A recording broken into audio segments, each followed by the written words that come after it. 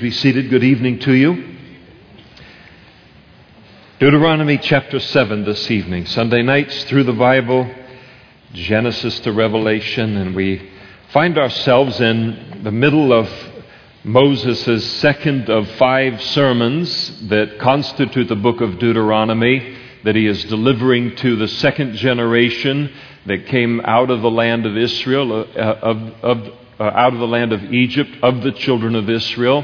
First generation has now died in the wilderness, and now he is speaking to them of the importance of obedience now as they are right on the border of the land, ready to take the conquest of the promised land. And so this great, wonderful theme, and we continue it in chapter 7. And when the Lord, Moses said to them, "Your God brings you," and notice that the Lord is bringing them into the land which you go to possess. So they're not taking the land of Canaan. They're not conquering the land of Canaan as something that, they've invented in their own mind, and this is their own idea. They are God's instruments for the conquest of that land. God wants to dispossess, as we'll see in a moment, for certain reasons, this group of people that he is going to describe in just a moment because of the greatness of their wickedness and their sin.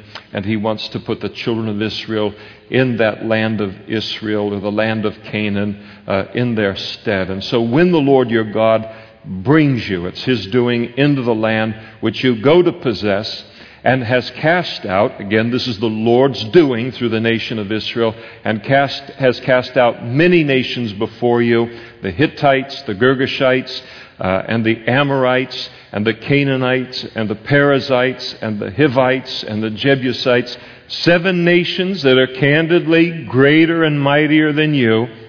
And when the Lord your God delivers them over to you, you shall conquer them and utterly destroy them. And so Moses speaks to them right up front. You're going to go in, you're going to defeat and displace these people. It is God who is going to do it through you.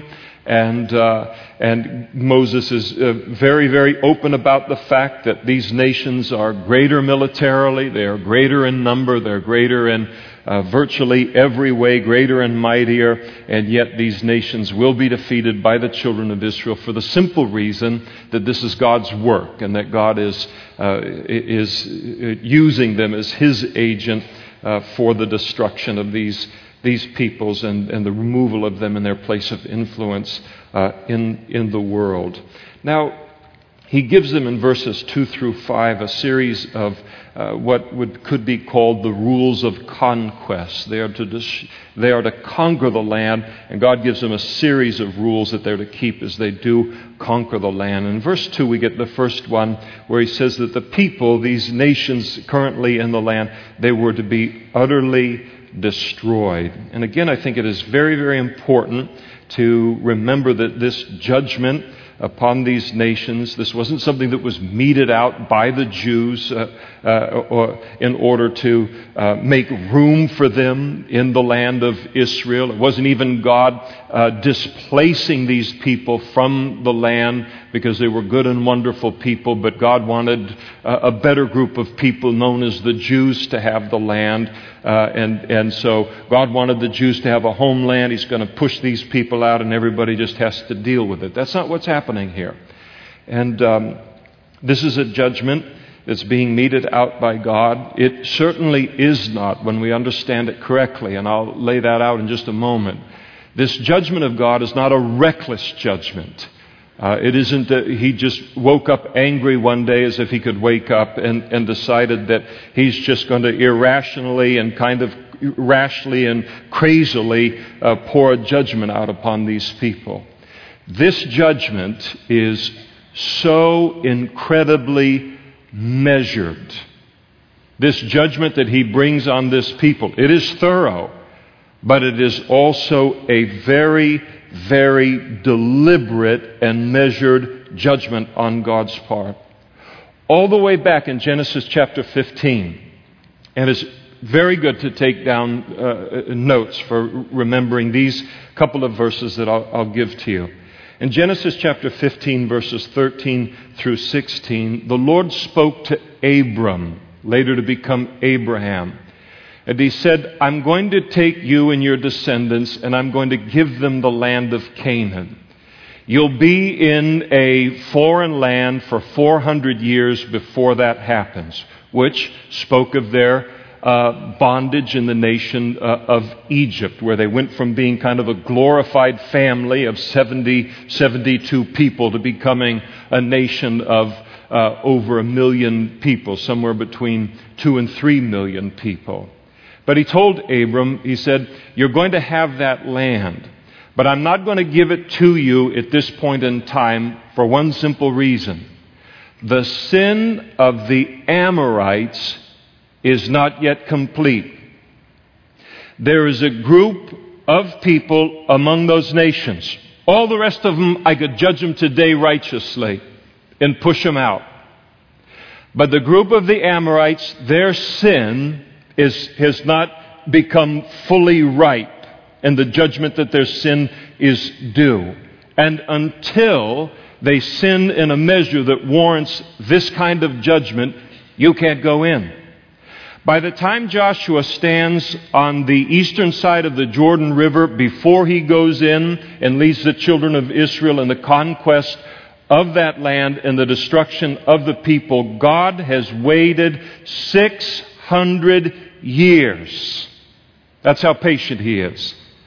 To give the Amorites and these nations an opportunity to either repent of their sin and turn back, if not to God, at least to the witness of their God-given conscience, so He wouldn't have to judge them, or that they would just give themselves and hurtle themselves headlong into their sin and force Him to judge them. And the Amorites were the last group of people to do that, and after 600 years, finally there in that same place, and God looks at it in a way that only God can. No man can.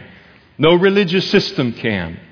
In a way that only God can. And God looked at all of those nations and says, there won't be one in the whole group of them that'll turn from their sin. Not men, not women, not children. They won't turn from their sin.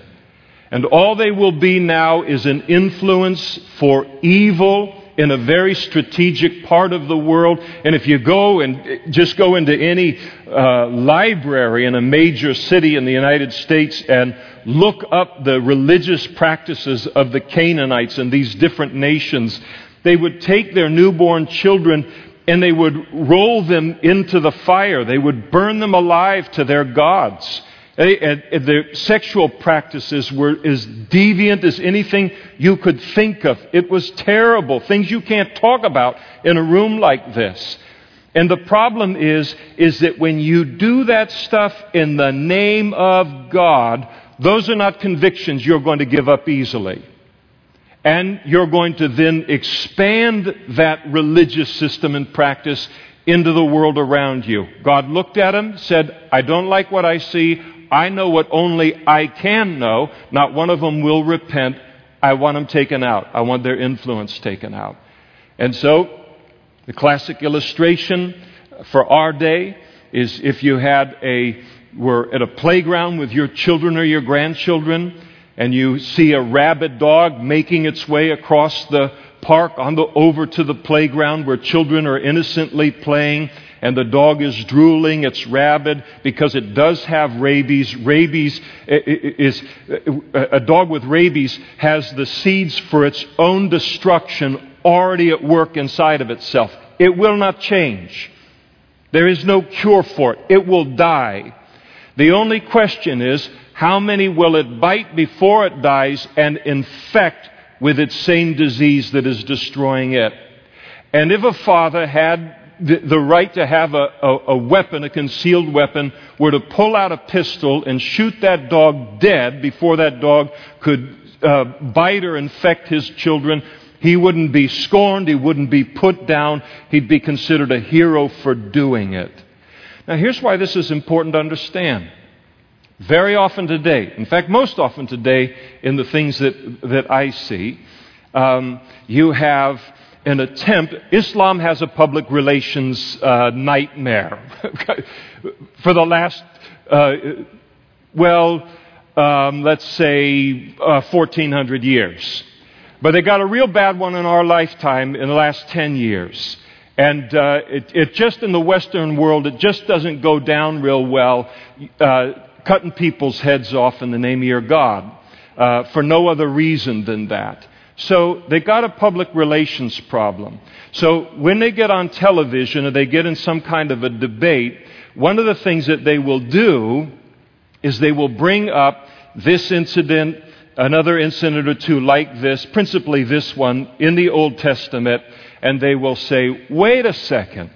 The God of the Jews and the God of the Christians, the God of the Old Testament, He's every bit as bloody as Allah.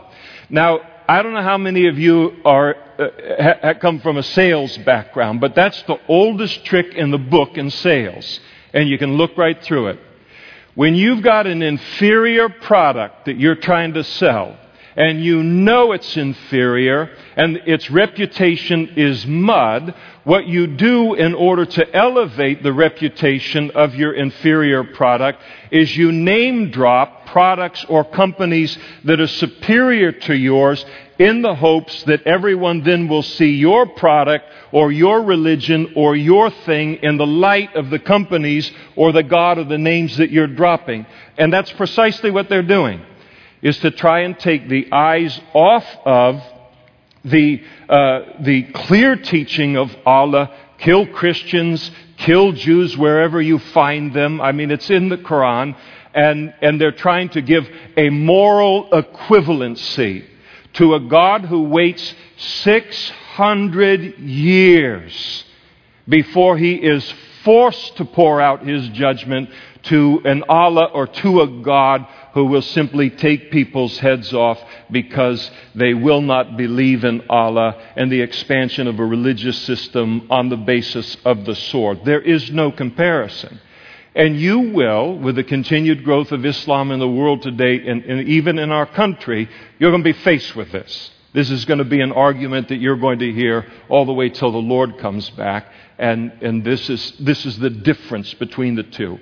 It is comparing two entirely different situations and two entirely different gods with one another. One is a true God, and one is a figment of a man's imagination. And I would say it's worse than a figment of man's imagination. It's demonic in its origin. Now, the interesting thing sometimes is people will balk at the righteous judgment of God, is to realize He's going to do the same thing in the future. There's going to come a moment in time on planet Earth where, just like the Amorites of old and the Girgashites and all these folks, this world is going to cross a line in the eyes of God. And God's going to look at the whole wide world and He's going to say, not one more of them, not a man, not a woman, not a child, is going to put their faith in my Son until the start of the Great Tribulation, which is Him pouring His wrath out on a Christ-rejecting world. And at that moment in time, that is something only He can know. I can't know it. You can't know it. No religious person can know it. No pagan can know it. But at that moment in time, He will remove His church from the world, and then He will pour His wrath out on this world. Now, the beautiful thing is during the Great Tribulation period, we read that there is virtually an innumerable multitude of people are going to put their faith in Christ during that time. They're going to do it the hard way, and that's a hard way to go. Get saved tonight, If you have no concern for the heart of God, have some concern for yourself, in terms of what you face. Best to give our life to the Lord now. It's a much easier path. But the Bible, in the imagery of Revelation chapter 14, it declares there, another angel came, verse 18, from out of the altar, speaking of the heavenly scene, who had the power over fire, and he cried with a loud voice to him who had the sharp sickle, saying, thrust in your sharp sickle and gather the clusters of the vine of the earth, for her grapes, speaking of the sin of the world, are fully ripe. It's the same thing here, where He waits and He waits and He waits and He waits and He waits. But a line gets crossed. And then, when that line gets crossed, it now becomes a challenge to his righteousness if he does not judge. And so he steps up and he judges. So this was a judgment, a very measured and a very, very careful judgment that the Lord is meting out on that the people in the land. He doesn't take out the Moabites. He doesn't take out the Ammonites. These people were hardly examples of godly living, but he doesn't judge them because they were not the danger that these people were. And so he removes that, and then he wants the Jews to be placed into that land, not because, as we'll see in just a few minutes, they're better than anybody else, but in order that they might live as an influence for God, a very strategic part of the world. Nation of Israel, the land of Israel, smaller than the state of New Jersey. I'd rather go to Israel than New Jersey. It's not a very big place, but it's a very influential place. Not just because God's eye is on it, but 3 of the great continents of the world are held together in Israel. Asia, Africa, and Europe. And he said, I want that piece of land that everyone goes north and south and east and west through. I want them to have contact with me in that land. Sometimes the Jews, you go over to Israel today, and sometimes if you'll run into a Jewish person as you're sharing the faith with them and stuff, and they'll say, well, listen, God did not give us a great commission. I know you have a great commission from Jesus that as Christians, that you need to take the gospel into the whole world and that kind of thing. God didn't give us a great commission.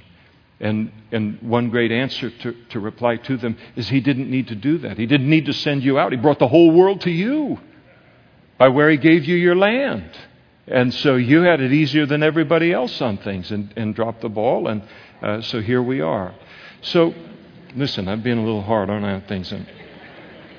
So he said that you shall destroy and conquer them and utterly destroy them. And then the second rule of the conquest, you shall make no covenant with them. They were not to make any peace treaties with these people. They weren't going to enter into alliances with these people, because that would be to align myself then with wickedness. It would be to align myself with what God has declared he must judge. That's why it's nuts to go back into the world as a Christian.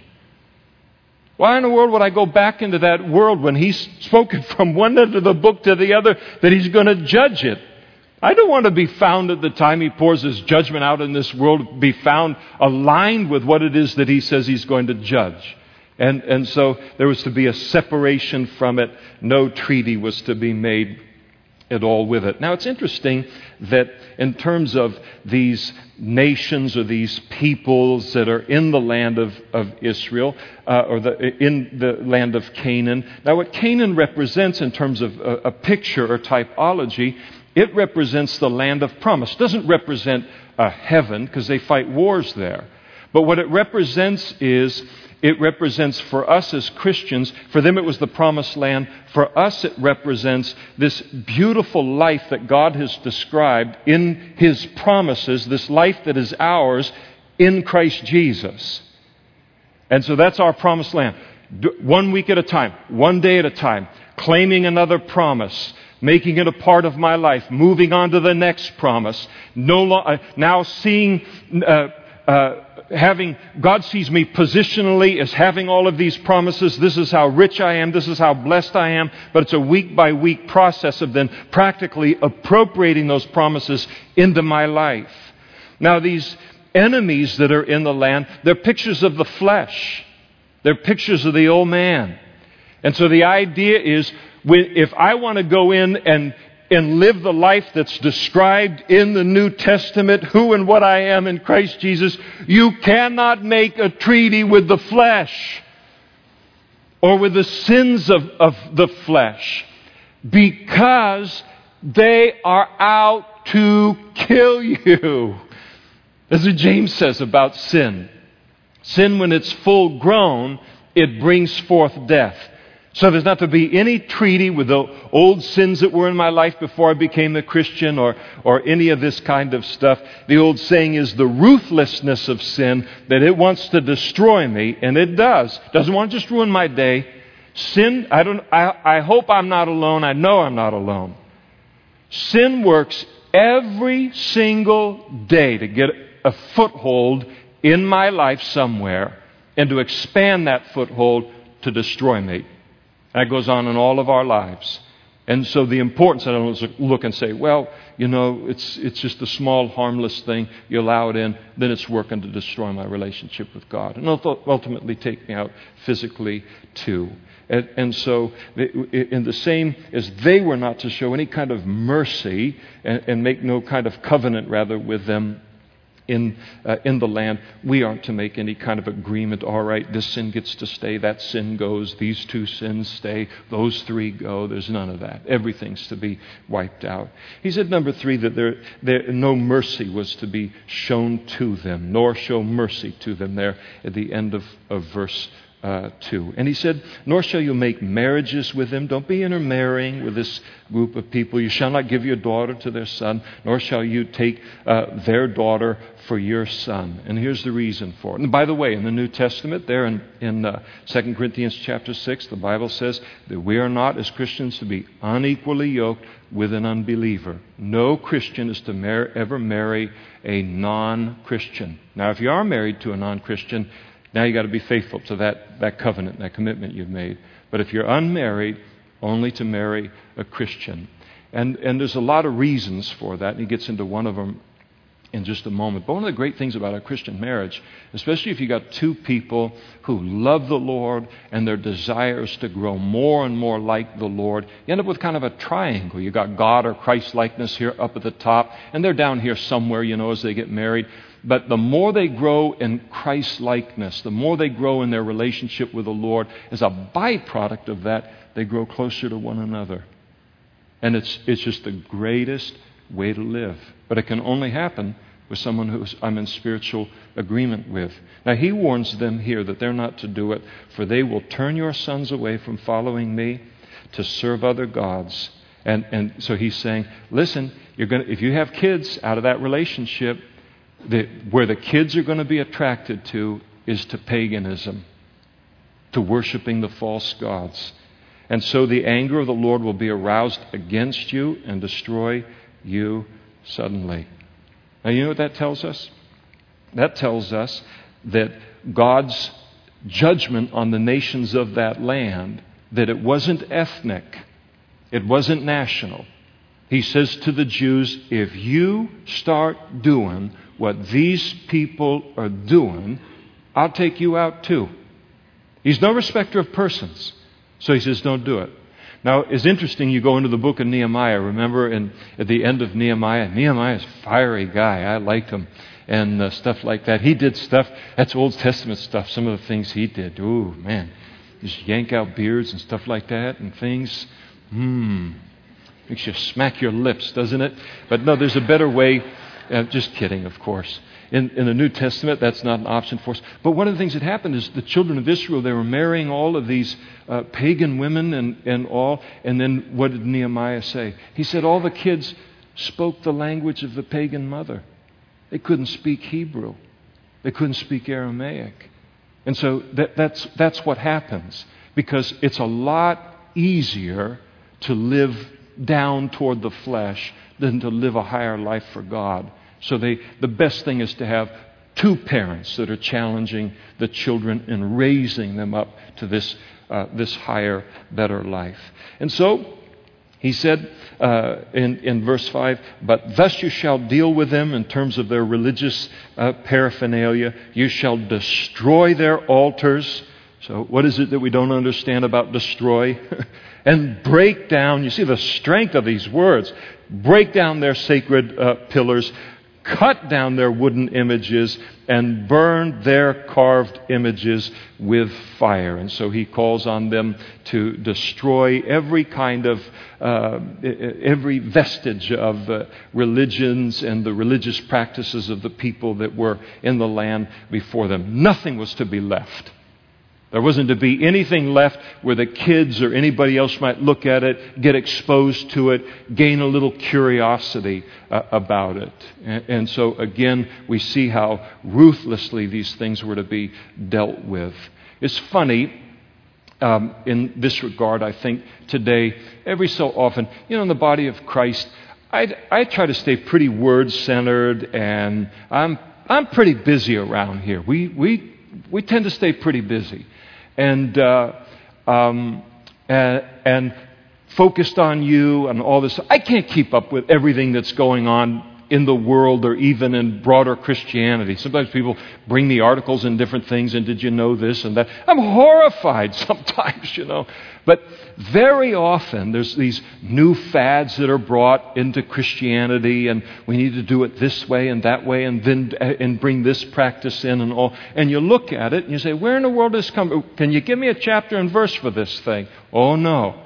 You say, what's the origin of it? Comes out of some God or some way that some false god is worshipped in the world. And I don't have any time for it.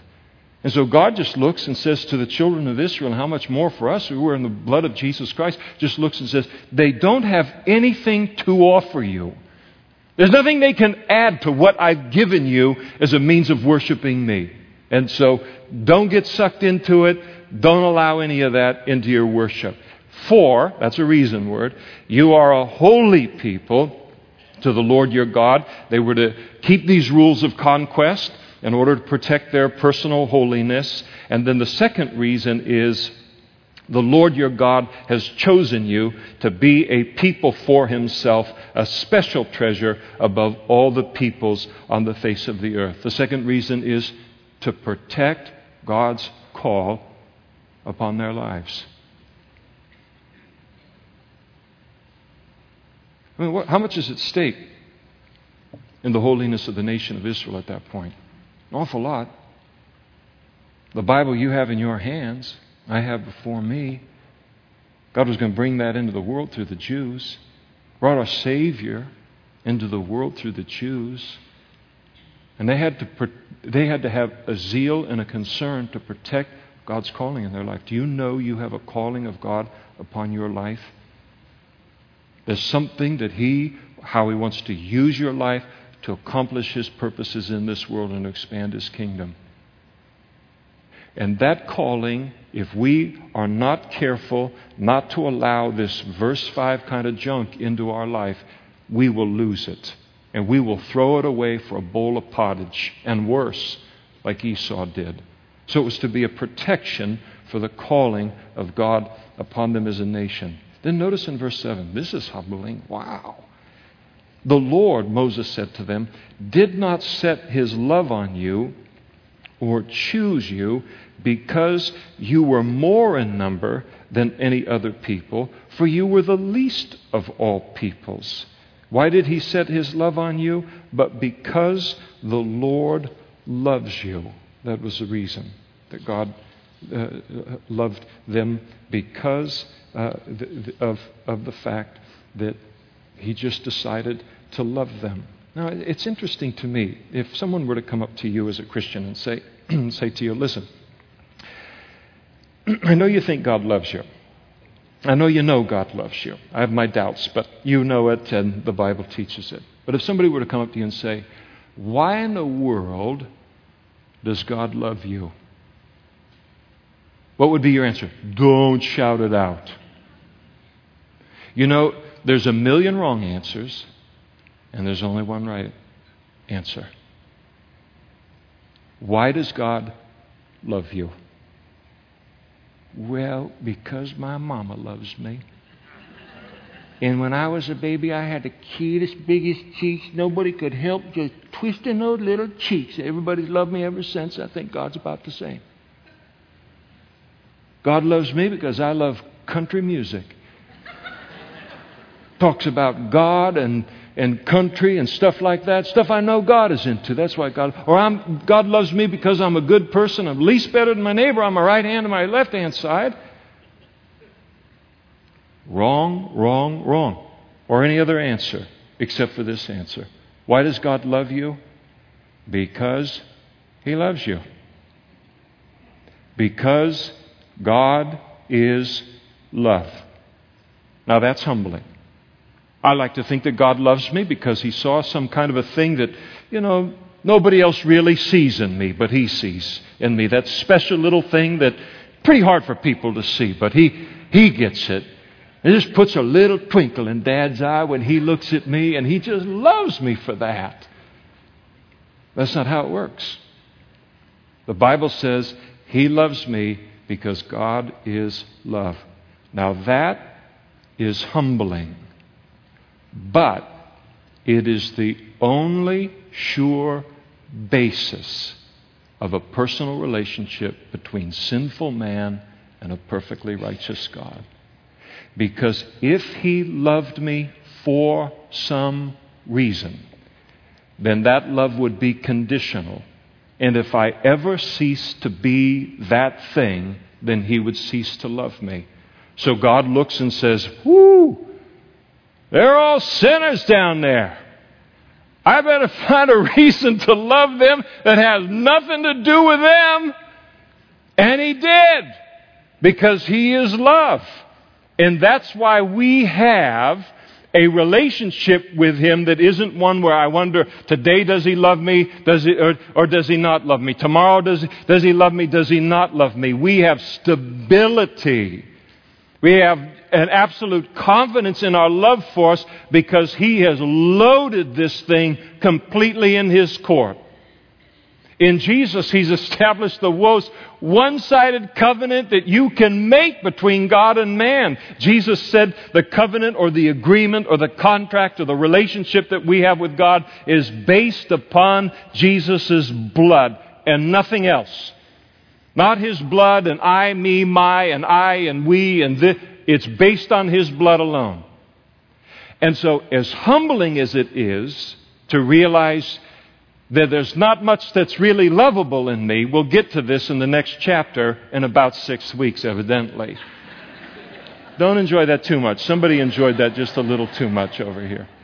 But it's freeing because we realize He has found a way to be consistent in His love and in His relationship with me. And so, but because the Lord loves you, and because He would keep the oath which He swore to your fathers, the Lord has brought you out with a mighty hand and redeemed you from the house of bondage, from the hand of Pharaoh, king of Egypt. And so His love for them out of His sovereign choice of them for His purposes in human history. And therefore know that the Lord your God, He is God, the faithful God. You're not just anybody in this world. This is your God who keeps covenant and mercy for 1,000 generations with those who love Him and keep His commandments. He repays those who hate Him to their face to destroy them.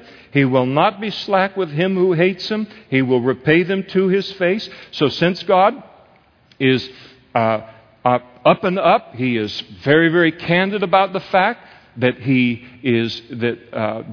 blesses obedience, that He judges unrighteousness or wickedness.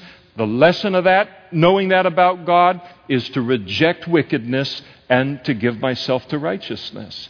It's interesting that when He says there in verse 10 that He repays those who hate Him to their face, it means that when God judges the wicked for their rebellion against Him, that they will know that it was Him. They won't say, that was just something that happened, or that could happen to anyone. God says, I will judge them in a way that they will know that came from me. And therefore, here's the lesson of it. Because God is, in order to be just, He has to be this way. Therefore you shall keep the commandment, the statutes, and the judgments which I command you today to observe them. So that's the only sane way to live. And then it shall come to pass, because you listen to these judgments and keep and do them, that the Lord your God will keep with you the covenant and the mercy which He swore to your fathers. And He will love you and bless you and multiply you. He will also bless the fruit of your womb. So He starts to tell them about the blessings that come out of just simple obedience to His word. They're going to have large families, and that was a great blessing in those days, even more than today. One of the things, they didn't have Social Security in those days, or these kind of social nets. Much of the world doesn't. Our security in our old age is our children. And I'll tell you, it wouldn't be a bad idea if it went back that way, because you'd be a lot more careful about how you raise those little guys. If you knew I'm going to be 78 years old someday, maybe, and these folks, I'm going to be at their mercy, I don't think you're going to be raising them up to join gangs or something. I think you're going to make them productive citizens. And so this was your security in your old age. So large families were wonderful. We know that children are a blessing from the Lord apart from any financial security, and they're quite a drain on the front end. So He's going to bless them with large family and the fruit of your land and your grain and your new wine and your oil. So they'll have large harvests, the increase of your cattle and the offspring of your flock in the land which He swore to your fathers to give you. They're going to have large flocks, large herds. You shall be blessed above all peoples. There shall not be a male or a female barren among you or among your livestock. And the Lord will take away from you all sickness, so protection from the diseases that were common in the world in those days. And so the Lord will take away from you all sickness and will afflict you with none of the terrible diseases of Egypt which you have known, but will lay them on all those who hate you. And so you remember we were in the law earlier. God gave them laws about personal hygiene, about diet, about how to store food, how to do these different things. And all of these had tremendous health benefits to protect them from the diseases that afflicted the rest of the world that weren't living under the wisdom of God, in addition to God speaking to them about how they should live their lives. And as a result of living a righteous life, a lot of diseases can be avoided by living a godly life. And so He speaks to them of how the blessing that obedience is. And you shall destroy all the peoples whom the Lord your God delivers over to you. Your eye shall have no pity on them, nor shall you serve their gods, for that will be a snare to you. If you should say in your heart, these nations are greater than I, how can I dispossess them? And so they're going in. It's the same people that scared the first generation 40 years earlier. Only they've had time to become even more populous. You know the word. And more time to build higher walls and longer walls in their cities. And so there was a real temptation that they would begin to fear and doubt their ability to dispossess this people. He said, you shall not be afraid of them, but you shall remember well what the Lord your God did to Pharaoh and to all of Egypt. So He says, when you're faced with fear, remember, I'm the God that got you out of Egypt. And then not only I got you out of Egypt, I've been faithful to you ever since. The great trials which your eyes saw, the signs and wonders, the mighty hand, the outstretched arm, by which the Lord your God brought you out, and so shall the Lord your God do to all the people of whom you are afraid. So He says, when you're afraid, remember, I brought you out of Egypt. For us, a picture of the world.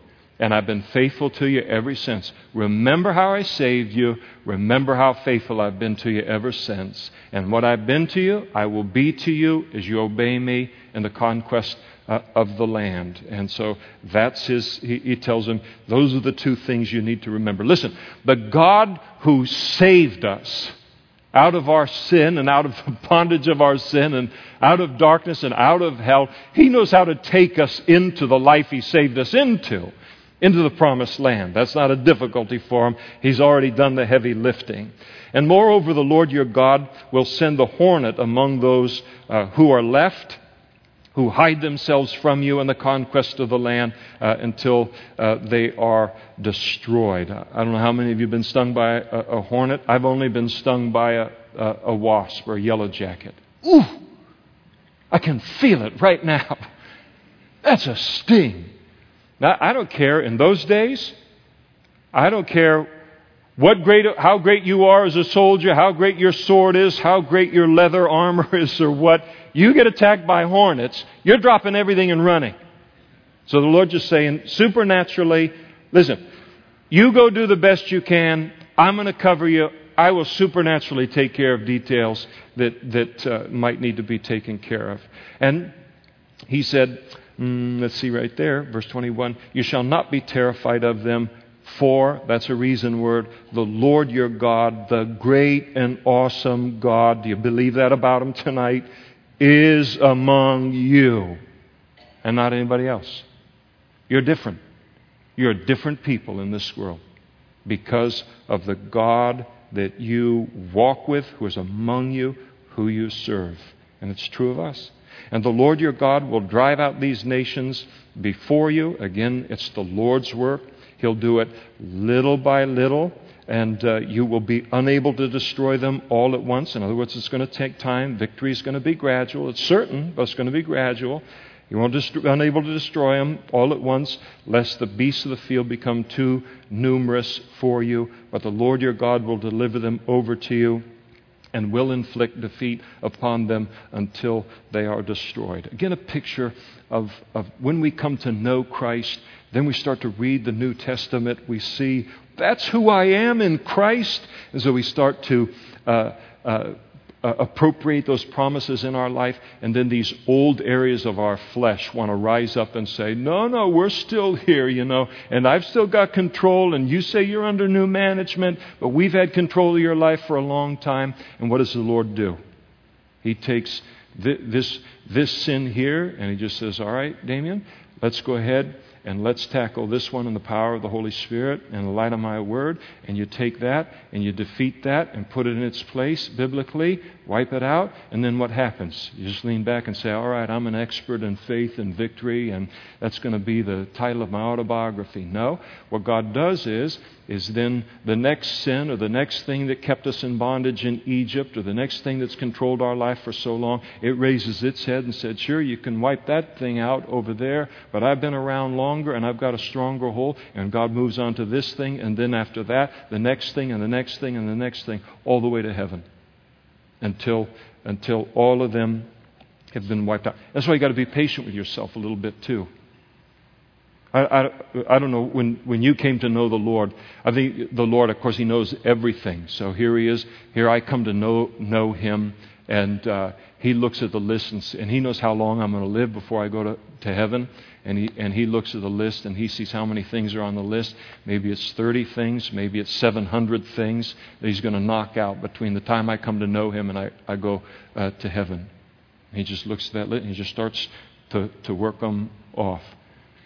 Sometimes it's really funny in the body of Christ. Somebody becomes a new Christian, and the first thing they think God's biggest concern is smoking. There's no ashtrays up here, and I tell you, I don't want any Christians out there smoking and thinking I got a bunch of smokers in the body of Christ. So any smoker that becomes a Christian, that's the first thing on his list. He's going to knock that smoke out. People are dying to get off cigarettes and everything and all. And then they go out after service. It's great because the time is changing. It'll be dark pretty soon. And you head out, and they get out of the service, go out in the car, and you see all these flashes of lights in the car, How long was that guy going to go? Man alive! Thought I was on a flight, airplane or something like. So we sometimes think He's going to knock that out as the first thing. I think He'll get to it, just in the name of health and stewardship of the body for longevity. But it may not be number 1. It may not be number 3. It may be number 15. It may be number 30, where a person's needs and the things that are liable to destroy them, there's 30 things that are more urgent in their life that the Lord's going to work on before He gets to that. And so there's just that realization, this is going to take time, all the way till we get to heaven, for Him to just keep moving these things out of our lives. And He will deliver their kings over into your hands, and you will destroy their name from under heaven. No one shall be able to stand against you until you have destroyed them. And you shall burn the carved images of their gods with fire. So you're going to go in, you're going to wipe them out, they're going to leave all these gods behind. You'll burn them with fire. You shall not covet the silver or the gold that is on them. So they would overlay these things, the wood with silver and gold. Don't take it. Don't take it for yourself, lest you be snared by it. So he said, stay away from what the world worships. Stay away from what they worship, because there's an attractiveness to it that may hook you. Attractiveness to the flesh. So it's a danger to you, number one, and then number two, it's an abomination to the Lord your God. Nor shall you bring an abomination of the wickedness of the world into your house, lest you be doomed to destruction like it. You shall utterly detest it and utterly abhor it, for it is an accursed thing. Our homes are to be a sanctuary from temptation. They are not to be filled with the wickedness of what the world worships. And whatever we have to do to make our house that sanctuary, that's what we have to do. And we have to do that individually. Maybe somebody else can have this or that in their home. They have no temptation in that area, and it doesn't stumble them, and they don't get drawn into it. But it may not work for you, because you'll be sinning every day of the week. And just for us to look and say, in terms of our own house, what makes it a temptation-free zone for me and my family? And then set that up. Because God knows we need a sanctuary, a temptation-free zone in our lives, because we're out in that world a lot too. So, chapter 8. Let's move a little distance into it anyway. Chapter 8 is characterized by two great words. And the first word is found in verse 2. It's the word remember. And then the second great word is down in verse 11, and it's repeated frequently after that. And that is the word forget. So, remember and forget. Early in the chapter, Moses reminded them of how good God had been to them during the 40 years that they had wandered in the wilderness. And so he wanted them to remember. Remember how good it's been when you obey God. Remember how great that it is, and how gracious God has been to you. And it's a good reminder for us today, because the hardest thing to do is to sin against grace and to sin against love. That's the hardest thing. If I sin against God, the thing that breaks my heart is I've sinned against a God who's been nothing but good to me. Every single time. And He's been nothing but loving to me. And it breaks my heart. And it shames me. And it makes me determined by the Spirit of God, I don't want to do that to that God of mine. And so it's good to remember how good He's been to us. It's a great defense in our lives. And then later in the chapter, Moses reminds them not to forget the Lord. And there's a temptation in material prosperity to begin to forget the Lord. And so he gives that warning. And so now he speaks to this second generation. Every commandment which I command you today, you must be careful to observe, that, as a reason word, that you may live and multiply and go in and possess the land which the Lord swore to your fathers. And so he's declaring once again, in the words of Ansylvania, you win or lose by the way you choose. And what he's saying is, our obedience or our disobedience, that determines our future. Wow, do we need some public service announcements on every radio station in the United States of America, that our decisions and our decision to obey or disobey determines our future. I think a lot of young people, because of a failure to be raised by their parents and for input, and even the pressure on a culture, by the culture toward righteousness that was a part of my childhood, now largely disappeared, that they don't even sometimes think in those terms. That this is setting my course in life, what I'm about to do tonight, or the decisions that I'm about to make concerning my life. And so Moses reminds them of it. Isn't it great what God speaks to us as His people that nobody else is hearing, but God is so wise and He's so loving? He said, you shall remember that the Lord your God led you all the way these 40 years in the wilderness. And first reason that He did it was in order to humble you and test you to know what was in your heart, whether you would keep His commandments or not. And so He starts to give reasons for the wilderness experience for the second generation. Now, the first generation, they wandered 40 years in the wilderness. And what was the purpose of the 40 years of wandering in the wilderness for this first generation? Death. They died. So the children of Israel, the second generation, look at it and say, well, what was those 40 years about for our lives? And Moses is going to lay those things out right now. And he said, the first reason for all that the Lord did for you during that time was to humble you, to test you, to let you know what was in your heart, whether you would keep God's commandments or not.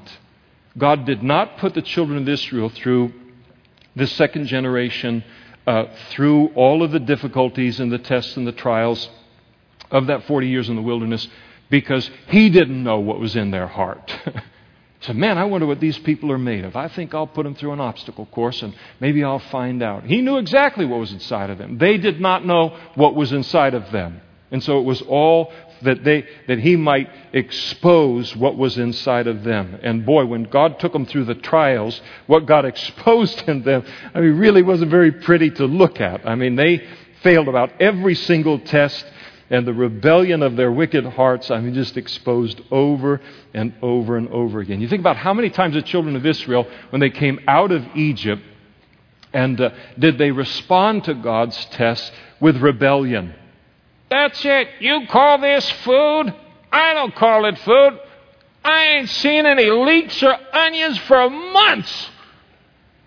We don't have any water out here. And they just would complain, and over again, they'd threaten to raise up a new leader and go back to Egypt. That was in their hearts. Did it over and over and over again. And the trials exposed it. And yet, God didn't give up on them. He didn't give up on them. God was gracious to them, poured His grace out on them. Why? In order to humble them.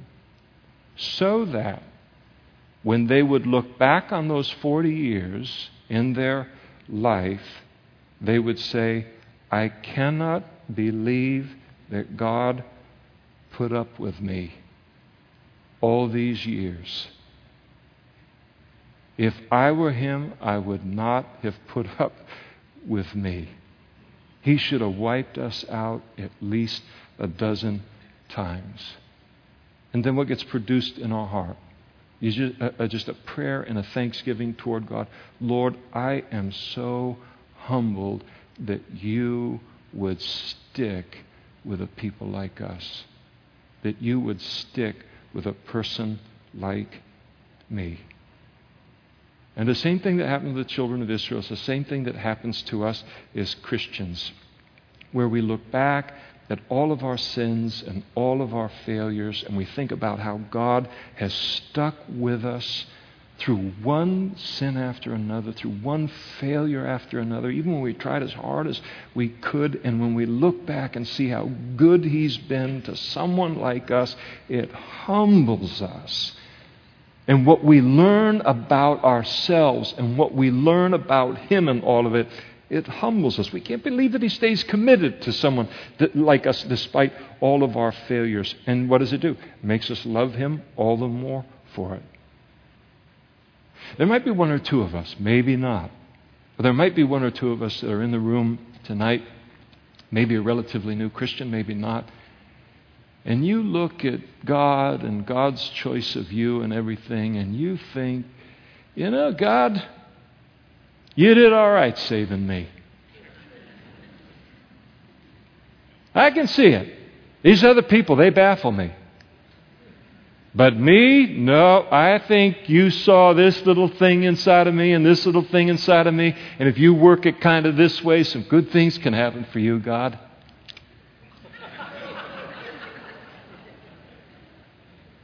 And there can be that attitude toward Him. And you know what? When a person has that kind of an attitude, number one, it's terrible bondage to live in, because now I got to keep being all those things that I think God chose me for. But one of the nice things is when a person still feels that way, you don't have to correct it. You just have to let time take care of it. Because that person will sin and sin and sin again. And they will fail and they will fail and they will fail again. And they will come to a place in their life where when they think about what God got when God got them is a project and no big prize. And there's just something about walking with God and our own failures that humbles us. It removes our pride in a relationship with Him. And we cannot believe how He could be so good and so gracious to a person like me. Now you would think that would produce a bunch of renegade, good-for-nothing, willfully rebellious people, but it doesn't. Because again, the hardest thing in the world, and God knows it, is to sin against love and to sin against grace. And when I look at what God, how He has stuck with me through thick and thin and through success and through failure, it makes me more determined in the grace of God to be obedient to Him and to live for Him. And so that's what He was doing here as He humbled them, to test, to know what was in your heart, whether you would keep His commandments or not. So He humbled you. He allowed you to hunger, fed you with manna that you did not know, nor did your fathers know, that He might make you know that man shall not live by bread alone, but man lives by every word that proceeds from the mouth of God. And so in the wilderness, they couldn't produce food out there for 40 years.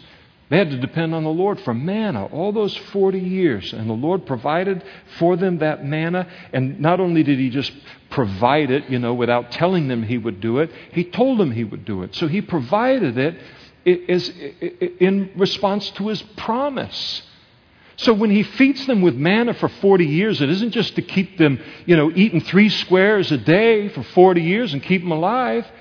He's teaching them He's faithful to His word. I said I'd feed you every single day, and I've fed you every single day. So you learn that man doesn't live by bread alone. It isn't just the bread, but man enters into life as God has intended us to enter into through simple obedience to the Word of God.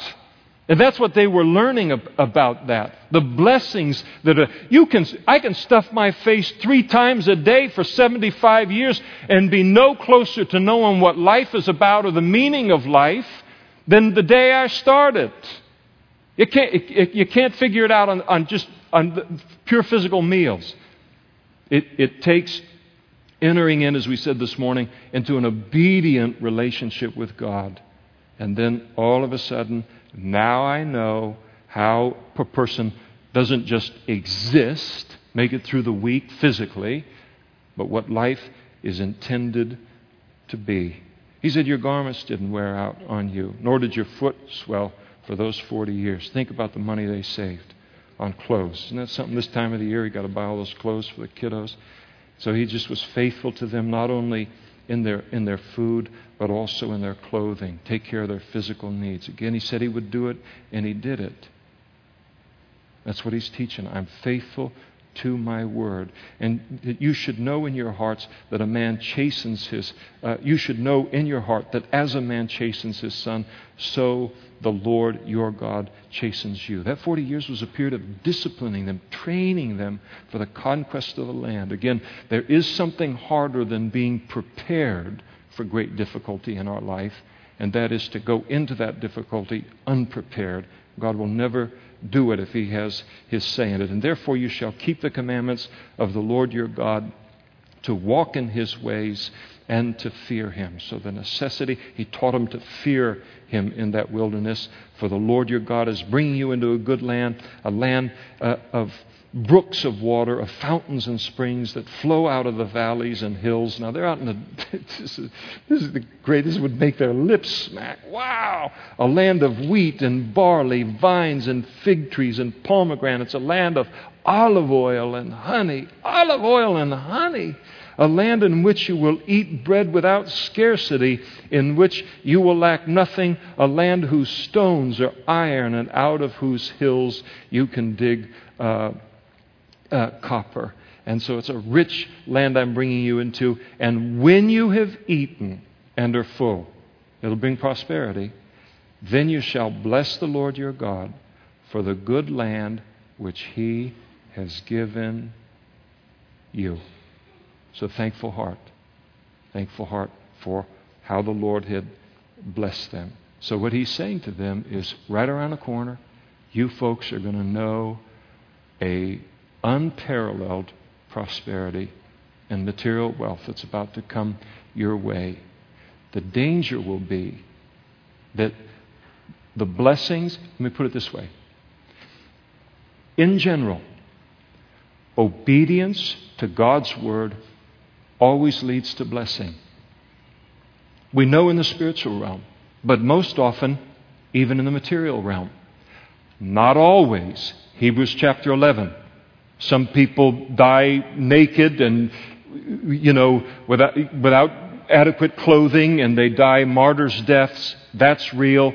That is an indication of somebody, whether they have faith or they don't have faith. But in general, obedience brings prosperity. The danger is that prosperity that does come to an obedient life will now become the greatest danger to the intimacy of our relationship with God. And so He speaks to them now about how to handle that. And we'll pick it up in verse 11 next week. So let's stand together. And if the worship team would come back up, that would be great.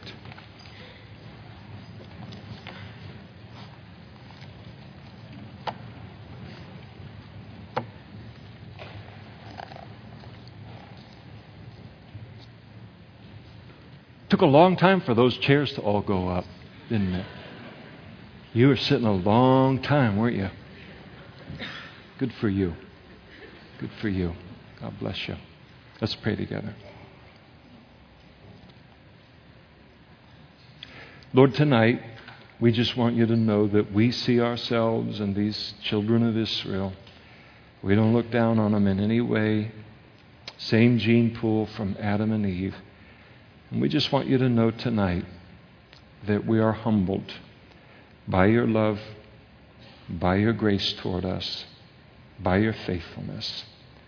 And Lord, it's the testimony of every single one of us, whether we realize it or not.